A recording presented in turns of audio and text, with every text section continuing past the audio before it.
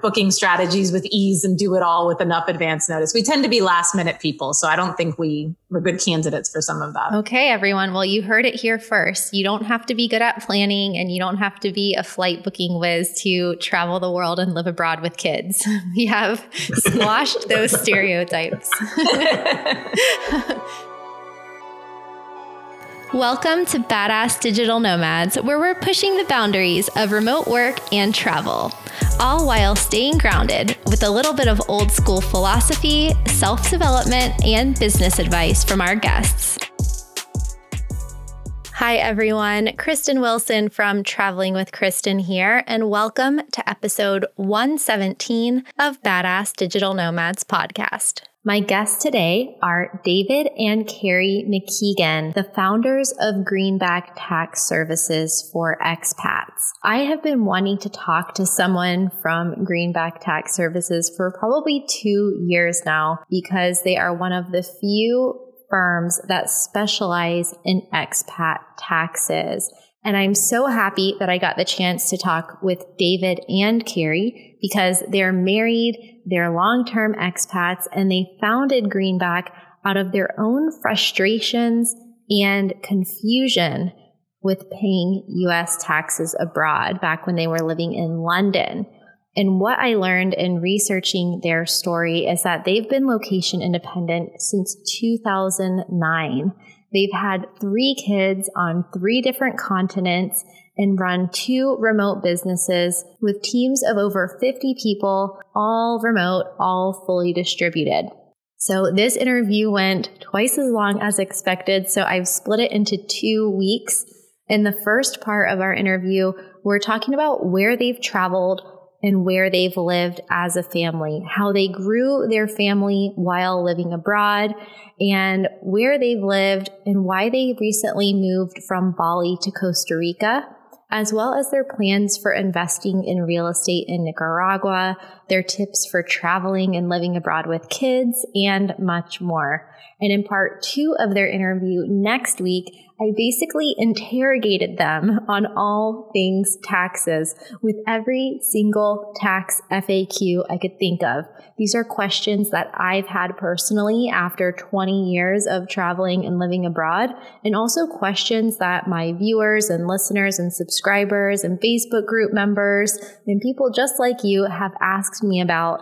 So you're going to learn everything that you need to know about paying U.S. taxes abroad in next week's episode. So definitely tune back in for that. Of course, this is everything that you could know without getting one-on-one consultation, right? But that's going to be a lot of bang for your buck, lots of value in next week's episode too. So part 1 today, traveling with kids. Part 2, taxes. And I want to give a big thank you to one of our listeners, Margaret, who bought me a coffee last week.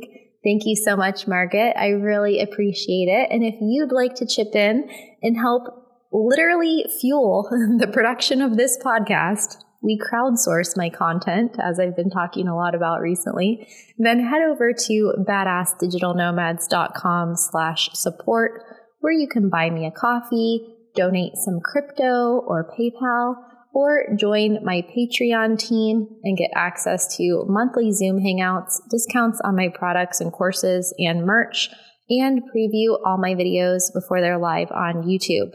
Enjoy episode 117 of Badass Digital Nomads on traveling and living abroad as a family of 5. Welcome, Carrie and David, to Badass Digital Nomads podcast. It's so great to have you here. We've been wanting to do this interview, I think, for about 2 years. Is that right? Yeah, it seems like everything got shut down when COVID happened. And it's like, all right, let's pick it back up.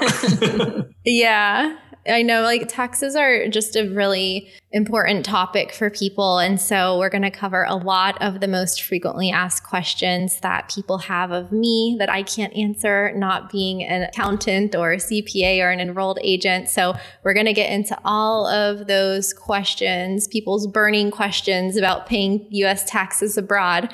But first, I wanted to get just a little bit more information about your background, because I found it so fascinating that you've been running this remote company journey for so long, living as a family and traveling in different countries, and that you started Greenback Tax Services based out of your own frustration over filing U.S. taxes abroad. And that is something that I can wholly relate to, because when I first lived in Costa Rica in 2005, when I was working there, all the other expats told me, you don't even have to pay taxes. Like, you're living in Costa Rica, you don't even have to file. And so that ended up being the start of a very long, annoying process of misinformation and filing back taxes and refiling forms I didn't know I had to file, and hiring very expensive accounting firms where I was just paying them thousands and thousands of dollars a year. They were big corporate accounting firms, because I started with mom and pop accountants who didn't understand the plight of U.S. citizens living abroad and didn't understand the nuances and the details of what we need to do to file accurately. And then I went to the other end of the spectrum, which were accounting firms that mostly worked with international corporations, and they didn't know either. And so there seemed to be this big gap. Like, they didn't tell me they didn't know. They charged me a lot of money and then did my taxes wrong. So there seemed to be this big gap in like people who actually know what they're talking about when it comes to U.S. expat tax issues. And I say U.S. expat specifically because it can be a lot more straightforward for citizens of other countries, which we can talk about more when we get into the tax stuff. But anyway, back to you. Where were you living when you had the idea to start this company, and what were the struggles you were having there? Yeah, so when we started the business, we were living in London, and probably similar to your experience, we used a local accountant in the US who, said they understood everything, filed things. Dave was doing tons of research. We were, kind of a little bit dubious, but still thought, this person seems to know what they're doing. Then started looking into hiring accounting firms in London, which was just ridiculously expensive. And so really kind of went through the whole thing and realized that not only were we having this issue, but all of our friends were, right? There was a big American expat community in London, and we would go out and be talking about this, and everyone was saying we have the exact same problem. So that was really kind of the start of it, is knowing that not only did we have the problem, but everyone else did too. And for the listeners, we were saying before the interview, both of you have MBAs. Yep. And I have an MBA as well. And so not like we're rocket scientists, but like we are people who went through grad school and we still were having trouble figuring out how to file our taxes correctly from other countries, and even finding qualified accountants. So it's like, I feel like it is such a difficult thing. And I wish I would have started this back when I was starting out. What year did you start Greenback Tax Services? Back in 2009. But we originally left New York in 2002, and we went to Spain and did our MBAs in Barcelona. And then after that, we moved to London. So did you guys meet in college, or how did you end up living abroad the first time? It was through study abroad? No, so we met, we lived in the same town, small town outside of New York City in Westchester County. Didn't go to the same school, but worked at the same summer camp. So met way back then, and then got together right after college. And the first time you lived abroad was in Spain? Yep. Yeah. So I lived abroad as a kid. So I grew up in Mexico City. But the first time we moved abroad together was going to Spain. Oh, wow. How did you end up growing up in Mexico City? So my parents, big travelers as well. So, there's no surprise where I came from in that regard. My dad had a job at a bank in Mexico. Wow. And how old were you when you moved back to the US? I was 10. So I lived in Mexico from when I was 4 till when I was 10, and then came back. So I've actually lived abroad more years overall by far than I have lived in the US. Same here. Do you speak Spanish then? Yeah. So you guys were living in Spain, and then you moved to London. Did you get jobs there, like traditional jobs where you were on an expat assignment? No, we got local jobs in the UK. So I've got dual citizenship through my grandparents who were from Ireland. So I could work anywhere in the EU. This is pre-Brexit. And Carrie got a job with American Express, who she had worked with in the US before going to business school. And part of the reason of that distinction is important is because if you're on an expat assignment, often the company you're working with sort of takes care of that for you. Whereas if you're moving on your own, and that's actually less common, but at the time that was more common. If you're moving on your own, you're kind of taking on that, responsibility for knowing what you need to do and finding an accounting company and all of those things. It's not something that comes with a package where they're going to, take on the responsibility of figuring it out for you. Exactly. I've talked about that in actually talks that I've done at Nomad Summit and Nomad Cruise, talking about the 6-figure and up relocation packages that a lot of people get when they are relocated by a company to another country. But most freelancers, online business owners, digital nomad types, we have to figure it out on our own. And so that's why I started a relocation company for normal people who weren't getting, 6-figure bonuses and massive support packages to move to London, for example. Mm-hmm. And so were you able to work in London, Carrie, because you guys were married, or did you have to file for another work permit? So we weren't married yet at the time, but American Express sponsored me for a visa to work there. So I was working. Okay. Yeah. Great. And then people always ask how to find jobs abroad. And so this would have been in the early to mid 2000s. How did you get a job? Did you just look in the classified ads or kind of go door to door applying for jobs? Well, because we were doing an MBA program in Spain, we were actually using their career resources, which, were mostly in Spain. So we sort of were, trying to figure it out from Spain into London. So yeah, it was a lot of kind of networking in and cold calling and, using the career services, but it was definitely, it wasn't something where they were lining up interviews for you. And there was, a whole lot of support in that way for going to London per se. Yeah. Every single person I've interviewed on this podcast about getting a remote job in a foreign country, it was all networking, which I guess is how you end up getting jobs a lot of the time in any country, even your home country. I remember graduating from college and then going on monster.com, and it was just like a sea of job postings and resumes, and I never heard back from anybody. But then my first job in Costa Rica and the offers that I got when I was still living in Orlando were all through friends of friends, like word of mouth, a professor, such and such person, my friend's brother. So yeah, it all tends to happen that way. And so have you lived abroad mostly since then? Yeah, fully since then. Okay. So we come back to the US a lot. We sort of try to spend a couple of months. Well, we haven't always tried to spend a couple of months here, but right now we're here for a couple of months. We just got here and we're going to be here till September. So we've always kind of kept in contact with the US and come back and forth, but we haven't lived here since 2002. Okay. And how many kids do you have?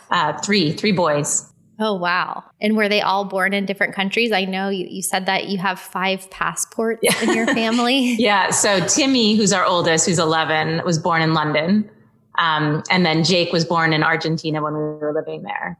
And Jake is 8 and Billy is 6. And he was born in the US, but it was while we were living in Bali. So we actually flew back just to have him in the US, to have the US hospital experience. Okay. We travel with 11 passports. Yeah. So I jokingly call it Jason Bourne the later years. I know. It's kind of like if you're standing at the passport control, you have to make sure you bring the right one out or you're afraid you're going to get in trouble for. Which one did we come in here on? Yeah. Yeah. This is totally off topic, but did you have any distinction between the birthing experience in those different countries? Like, would you say that the experience in the US was better or safer or more pleasant or anything? Or did you just realize I can have a kid anywhere? Yeah, no, it probably is a very long answer, but I had totally different experiences. So, the UK, very natural, childbirth experience. That's very much kind of what the path they're pushing you down. In Argentina, they don't even want the dad in the room. Like that seems ludicrous. It's a completely different experience. And then the US was just a bit more kind of medicated, right? So there was a lot more. So it was totally different. And, it all worked out really well for each one. So I can't complain, but yeah, very, very different experiences. I had a friend who had her first kid in Costa Rica, I believe. And it was a very, very natural birth experience, AKA very painful. But what I learned from all of my friends who live there was that Costa Rica has one of the highest C-section rates. So they actually schedule more women for C-sections than natural births, since that's just culturally what they do. And I found that very interesting, especially in quite a religious country, that it would be more C-section versus natural birth. And then when I was living in the Netherlands, my friends talked a lot about how they did a lot of home births there and like they didn't use any drugs at all. And that made a lot of sense because you can't even find most over-the-counter medications over there. It's like the strongest pain reliever I could find was paracetamol. And so, yeah, it's so interesting to see like the differences between all of those countries. So where do you call home then? So right now we're living in Costa Rica. We happen to be in the U.S. right now when we're having this conversation, but we live in a town called Nosara in Costa Rica. Did we talk about that over email? We did a little bit, yeah. Okay, because I know we talked about Nicaragua. So yeah, because I lived in Nosara 2005 to 2007 or 8. Which section of Nosara are you in? Which side of town? In Guiones. Okay, like in the K section or? Yeah. Section. I can't even imagine how different it must have been back then. Oh yeah, it was like a ghost town. I mean, there were just no people. I got there in September or October during the rainy season, which is the low season in Costa Rica of 2005. And yeah, just didn't see another human being on the beach, like surfing by myself. And I remember the first day my 4x4 broke down at night in the rain and my mom was with me. And I didn't know how to restart it. It was a manual. So I had to change gears and all sorts of stuff. And we were just going up a hill and stalled out. And we just rolled back down. We're at the bottom of this dirt hill at night in the rain on a 4-wheeler. And I was just like, what have I gotten myself into? But it has grown a lot since then. So for people listening who haven't been there, the reason I asked which section they live in is because the Nosara is this town in northwest Costa Rica, but then there's different beaches. There's Guiones Beach and Pilata Beach, and then Nosara, the town, is actually inland. And in Guiones and part of Pilata, they have what's called the American Project because American developers split up the land into different sections that have different letters. So it's probably the only city in Costa Rica, I don't want to say city, the only town in Costa Rica that's zoned that way. It's quite interesting. So did you buy a house there? Did, yeah. Okay. Which was unusual for us. You know, we usually have been kind of fairly fluid, but Nosara, I mean, you probably wouldn't believe how much it's changed. You know, it's really competitive in terms of any kind of long-term housing. So you really just couldn't find anything that wasn't week by week unless you bought something. Yeah, it's always been really hard to find long-term rentals because it's such a lucrative short-term rental market. But I used to work in real estate there, and I'm sure if I would have stayed, it would have been quite a lucrative career. But that was one of those things where I saw the writing on the wall. I saw how much it was growing, and I was one of the first people working there in real estate. I mean, people got there in like the 60s and 70s and were working there, but you know, before I was there during the real estate boom, the first one, and then the crash, and then the next boom. But the people that I worked with are still working there in real estate, almost all of them. But I had to make that decision of, do I want this beach lifestyle for the next 10 or 20 years, or do I want to see more of the world? And so I decided to move on and pursue other interests. But I do think it would be still a nice place to live. Will you rent it out and then... Or no, you just bought a property in Nicaragua, right? So will you be splitting your time between Costa Rica and Nicaragua, or what's your plan there? No, I mean, so Nicaragua, that's more kind of an investment. You know, we just love Nicaragua and think that will be someday might be a place that would be fun to spend more time in, or just, you know, something that will kind of explode a bit in terms of the real estate there. But our plan in general is just to spend, you know, a good chunk of our year in Costa Rica, but use that more as a jumping off point to be able to travel. So as you said, it's a super small town. It's, you know, it's a great little community. It's, you know, pristine beach, but, you know, we definitely have the travel bug. So, you know, we spend a chunk of the year traveling usually. Are your kids going to Nosara Academy or homeschool? They're homeschooling. Okay. So why did you choose Costa Rica after you've lived in Europe, you've lived in South America? You just mentioned, I know that you traveled to Asia. Did you live in Asia at all? Yeah. So we lived in Bali for about 8 years. So we moved from Bali to Costa Rica. And really, the reason we left Bali is because we were finding it was just way too far away from our families. It was really hard coming back and forth to the US. I think there was one time when we did a calculation and we realized that we spent about, 30% of our time jet lagged. We're like, this isn't working that well, all this jet lag. A month and a half of every year we were jet lagged just from this coming trip. Back for the summer and for Christmas to see family. It was exhausting. Yeah. And also the kids were craving more time with the grandparents. We wanted to be closer to our family. And so we're not interested at this point in living in the US, but being in Costa Rica, people think it's funny that we say that because we see it as so close to the US relative to Bali, even though obviously it's still, a 6-hour flight away. Yeah, no, it's way easier because you're staying in the same time zone when you fly back and forth. And so you still get tired from the flight, but not the same way that the jet lag going to Bali is so bad. Yeah. And it's also a lot easier business wise. I was doing phone calls at 4:30 and I'm an early riser. And so I'm up at that time, but I don't want to have a phone call at that time. And I used to be doing phone calls at 4:35 in the morning every single day. And it's a hard thing to do for that long. So yeah, you're like, let me just have my coffee, or in Bali, it would be tea. I love their tea there. But where did you live in Bali? In Sanur. Okay. And did you have work permits there, or how did you stay for 8 years? So we had a variety of different visas. You can probably speak more to it than I can. Yeah, we started out. The rules change constantly in Bali. Yeah. So it was like we were always trying to figure out if we were legally there or not, and always hoping that we'd done the right thing. We started when we first got there, we were on a tourist visa for the first year. And so you just had to come and go. I think it was every 60 days or every 90 days then. Yeah, which was kind of fun because you're forced to do an international trip every 60 days. And then they changed the rules where tourists could only come for 30 days. So then we got one of the business visas and got a Kitas and the whole thing. And then you could stay for 60 days in a row on the business visa without having to go somewhere else. But every 60 days you had to go somewhere else. That was fine too, because our pediatricians were in Singapore, which is like a 2.5-hour flight away. We had friends in Australia, Sydney's a couple hours away. And, we got to travel around a lot of Southeast Asia just because, it's our 60-day visa run. Where do we want to go? It's like, let's go to Cambodia. Let's go to Vietnam. Let's go to Japan.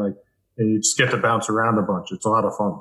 That's amazing. Did you have any favorite places that you kept going back to? Gosh, I feel like we liked so many different places. Yeah, there's so many great places.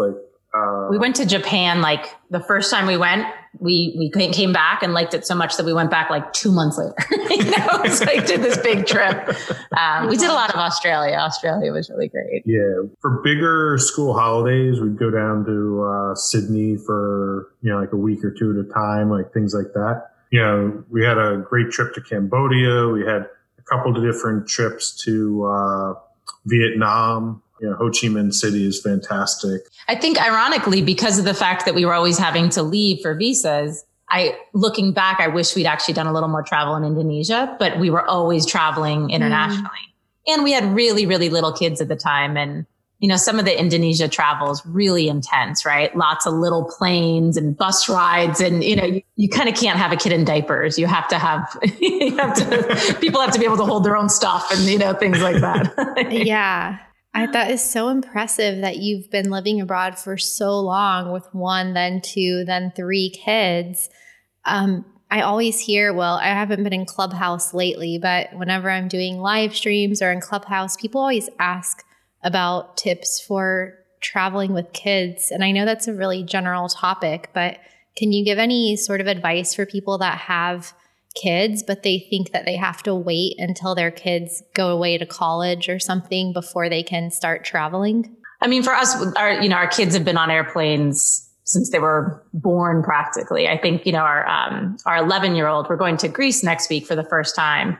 And he's extremely excited because that's his 25th country that he's been to as an 11-year-old, right? Wow. So if you he's like, I'm behind because of COVID. We haven't gone anywhere in a year and a half.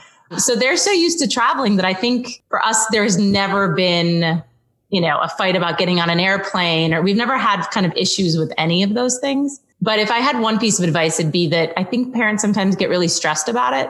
And their kids sense that stress. Like it sort of seems like this, like, oh, this is really difficult. And I think that if you almost kind of reframe it and think of it as an adventure and things can go wrong and that's totally fine, it changes the mindset, for the kids. So there was one time, for example, that I booked the tickets and I booked myself twice and not you. Like it was literally like, we're in Bali, we're going to New Zealand. We get there, we're, hungry kids ready to go, all of that. We get up there, we realize like, we're not going anywhere. Like we're either going to go back home and come back tomorrow or figure something out. And I remember you and I kind of like, ooh, what should we do with the kids right now? And kind of turning around and being like, well, now we know it's an adventure, like the first kind of crazy thing went wrong. Now it's a story. Now it's an adventure. And so I think there's a little bit of like needing to just be really, lighthearted about the whole thing and know that, not put too much pressure on things going to plan. Yeah. I used to travel so much that one time I was visiting my parents and my dad drove me to the airport and I told him to go to the wrong airport. And so I went to go check in for my flight and they were like, you're at the wrong airport. And I just thought, okay, I need to slow down. I don't even think I looked at my ticket. I think I just assumed I knew where I was going. And yeah, those things happen. Were you going to say something, David? I was just going to say it, we've always told our kids that, we're adventurers. Like that's what we do. And, adventures aren't always fun, but you always learn something. There's always going to be the adventure aspect to it. But, just 2 practical tips I would give people. If you're going somewhere where you're going to be exploring museums or ruins or anything like that, get the kids excited for it by watching a couple, documentaries about it or Nat Geo shows about it. Like I've had the kids watching all this stuff about ancient Greece and all that kind of stuff.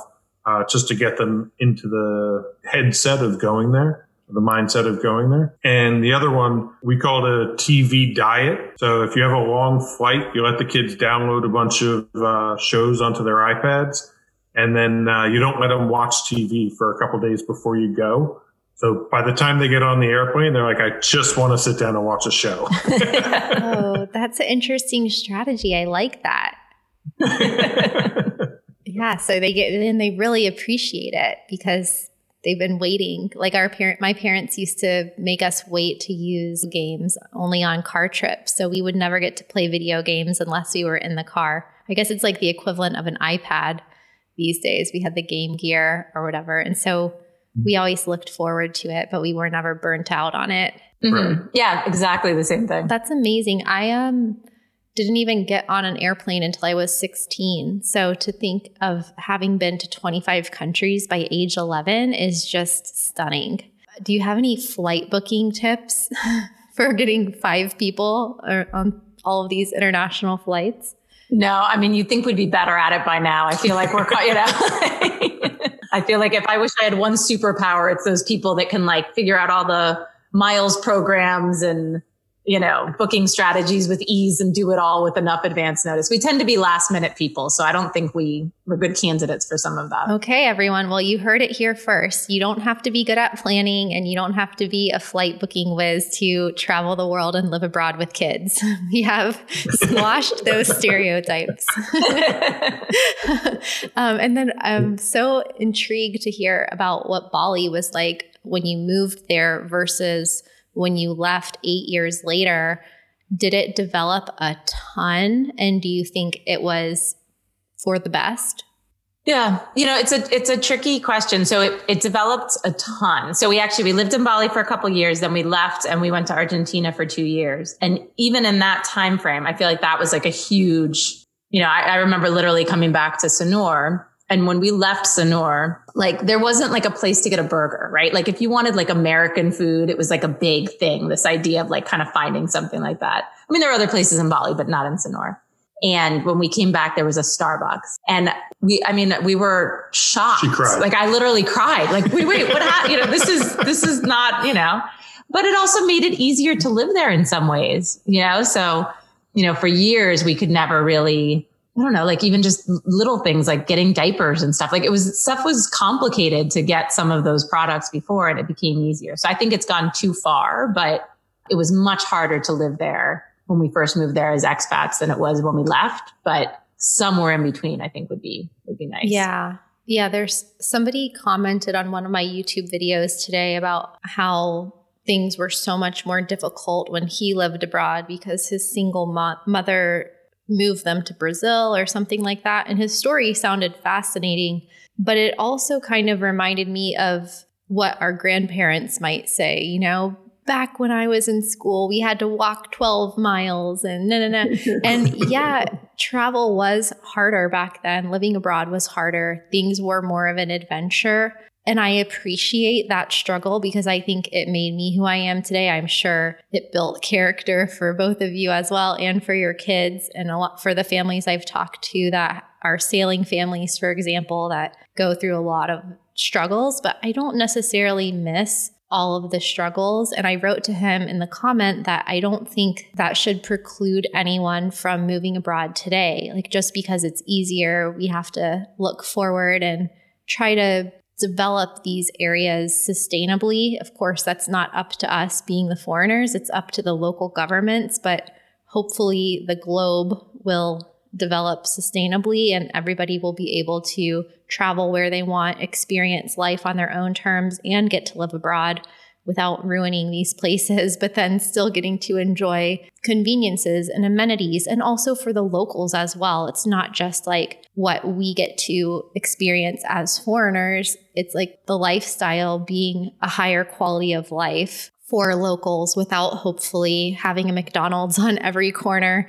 and going to the extremes of commercialism like we have in the US. That's not really doing anyone favors when it comes to health and wellness and stress and things like that. So I don't know. I think hopefully everyone can find balance and that these countries can develop sustainable economies while still being able to benefit from tourism, and people who want to travel can do it. So it's interesting to hear your experience being there for so long, especially now that Bali is becoming a hotspot, or is definitely a hotspot already. Because last time I went to Bali, I felt like it was too crowded for me to the point where it was almost like suffocating in Kuta and Seminyak. Like I felt like I had to just get on a moped and just go out into the countryside and get out of the traffic jams and the smog and the smoke and everything. Yeah.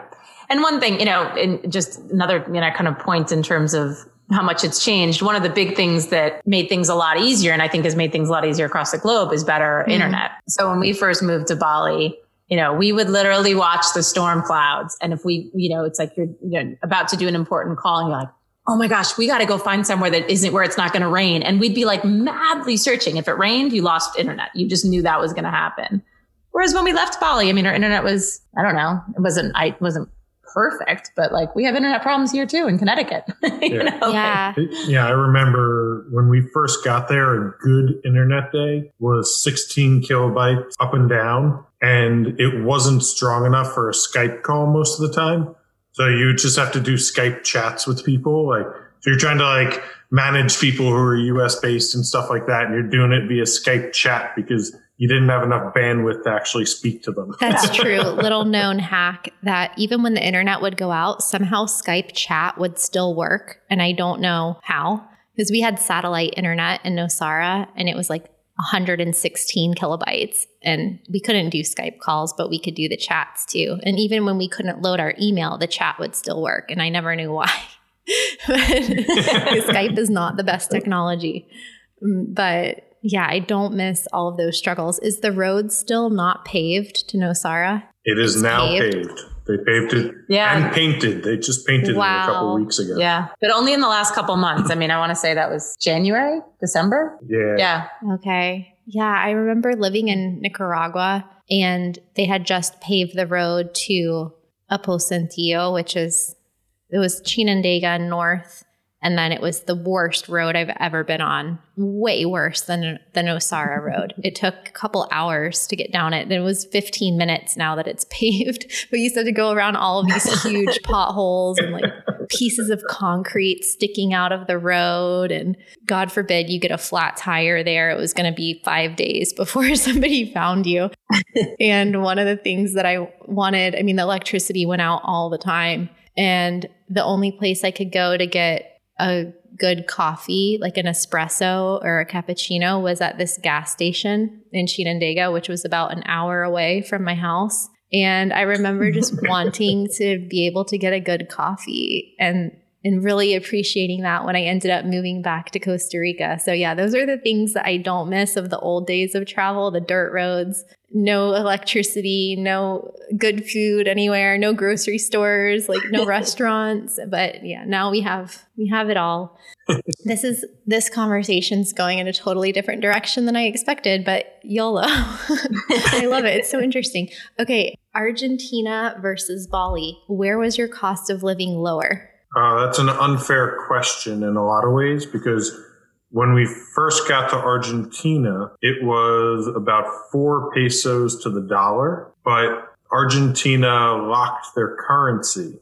And so when we left, the official rate was 5.7 pesos to the dollar, but you could buy pesos in the black market, and you could buy, I think it was 25 pesos to the dollar in the black market.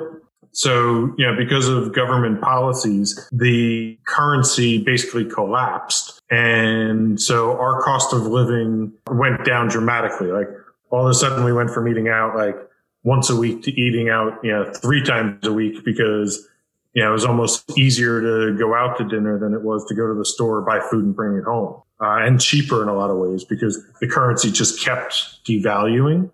But in Bali, a lot of things were easier than they were in Argentina. So like schools and childcare and having somebody clean the house and stuff like that was much easier to get and probably cheaper too. Were you in Buenos Aires? We were in Mendoza at first, and then we moved to Buenos Aires. Okay. So we lived in both. I just checked while you were talking, and the exchange rate is 95 pesos to the dollar right now. So just to give people some context as to how much the currency. Okay, well.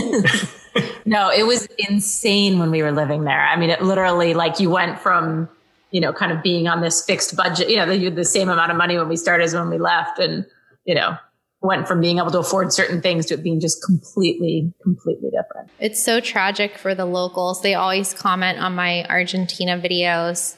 I feel so bad for them. And when I lived in Eastern Europe, they talked about that a lot as well. My friends in Serbia, especially, they were talking about how horrible it was during the war, which was only in the 90s, and how from one day to the next, the currency was just plummeting and everything got more expensive and they couldn't buy food the next day, or they would get paid in the morning, and between the time that they got their paycheck and went to the store, it was worth nothing. And I just can't even imagine what people are still going through that in different places right now. So Venezuela, yeah, we're definitely fortunate to be able to get in and out of places that are going through those sorts of crises unscathed. I think it's one of the unfair things about the world, but it's one of the realities. But I definitely try to stay cognizant of that.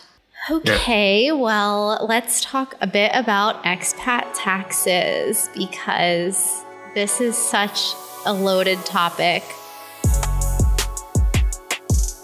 That was such a fun interview. I hope you guys liked it and learned a lot about what it's like to live abroad as a family of 5. I loved learning more about David and Carrie's favorite places to live and travel, and some of the ups and downs and things they've experienced, as well as getting some insight into their cost of living. And make sure to tune back in next week for part 2 of this conversation, where we're going to be taking a deep dive into what you need to know about U.S. taxes as an American abroad. Now, Greenback does work with people of all nationalities, but in next week's episode, we're going to be focused exclusively on tax topics for U.S. citizens living abroad. So make sure to check that out, take some notes, and see you all next week.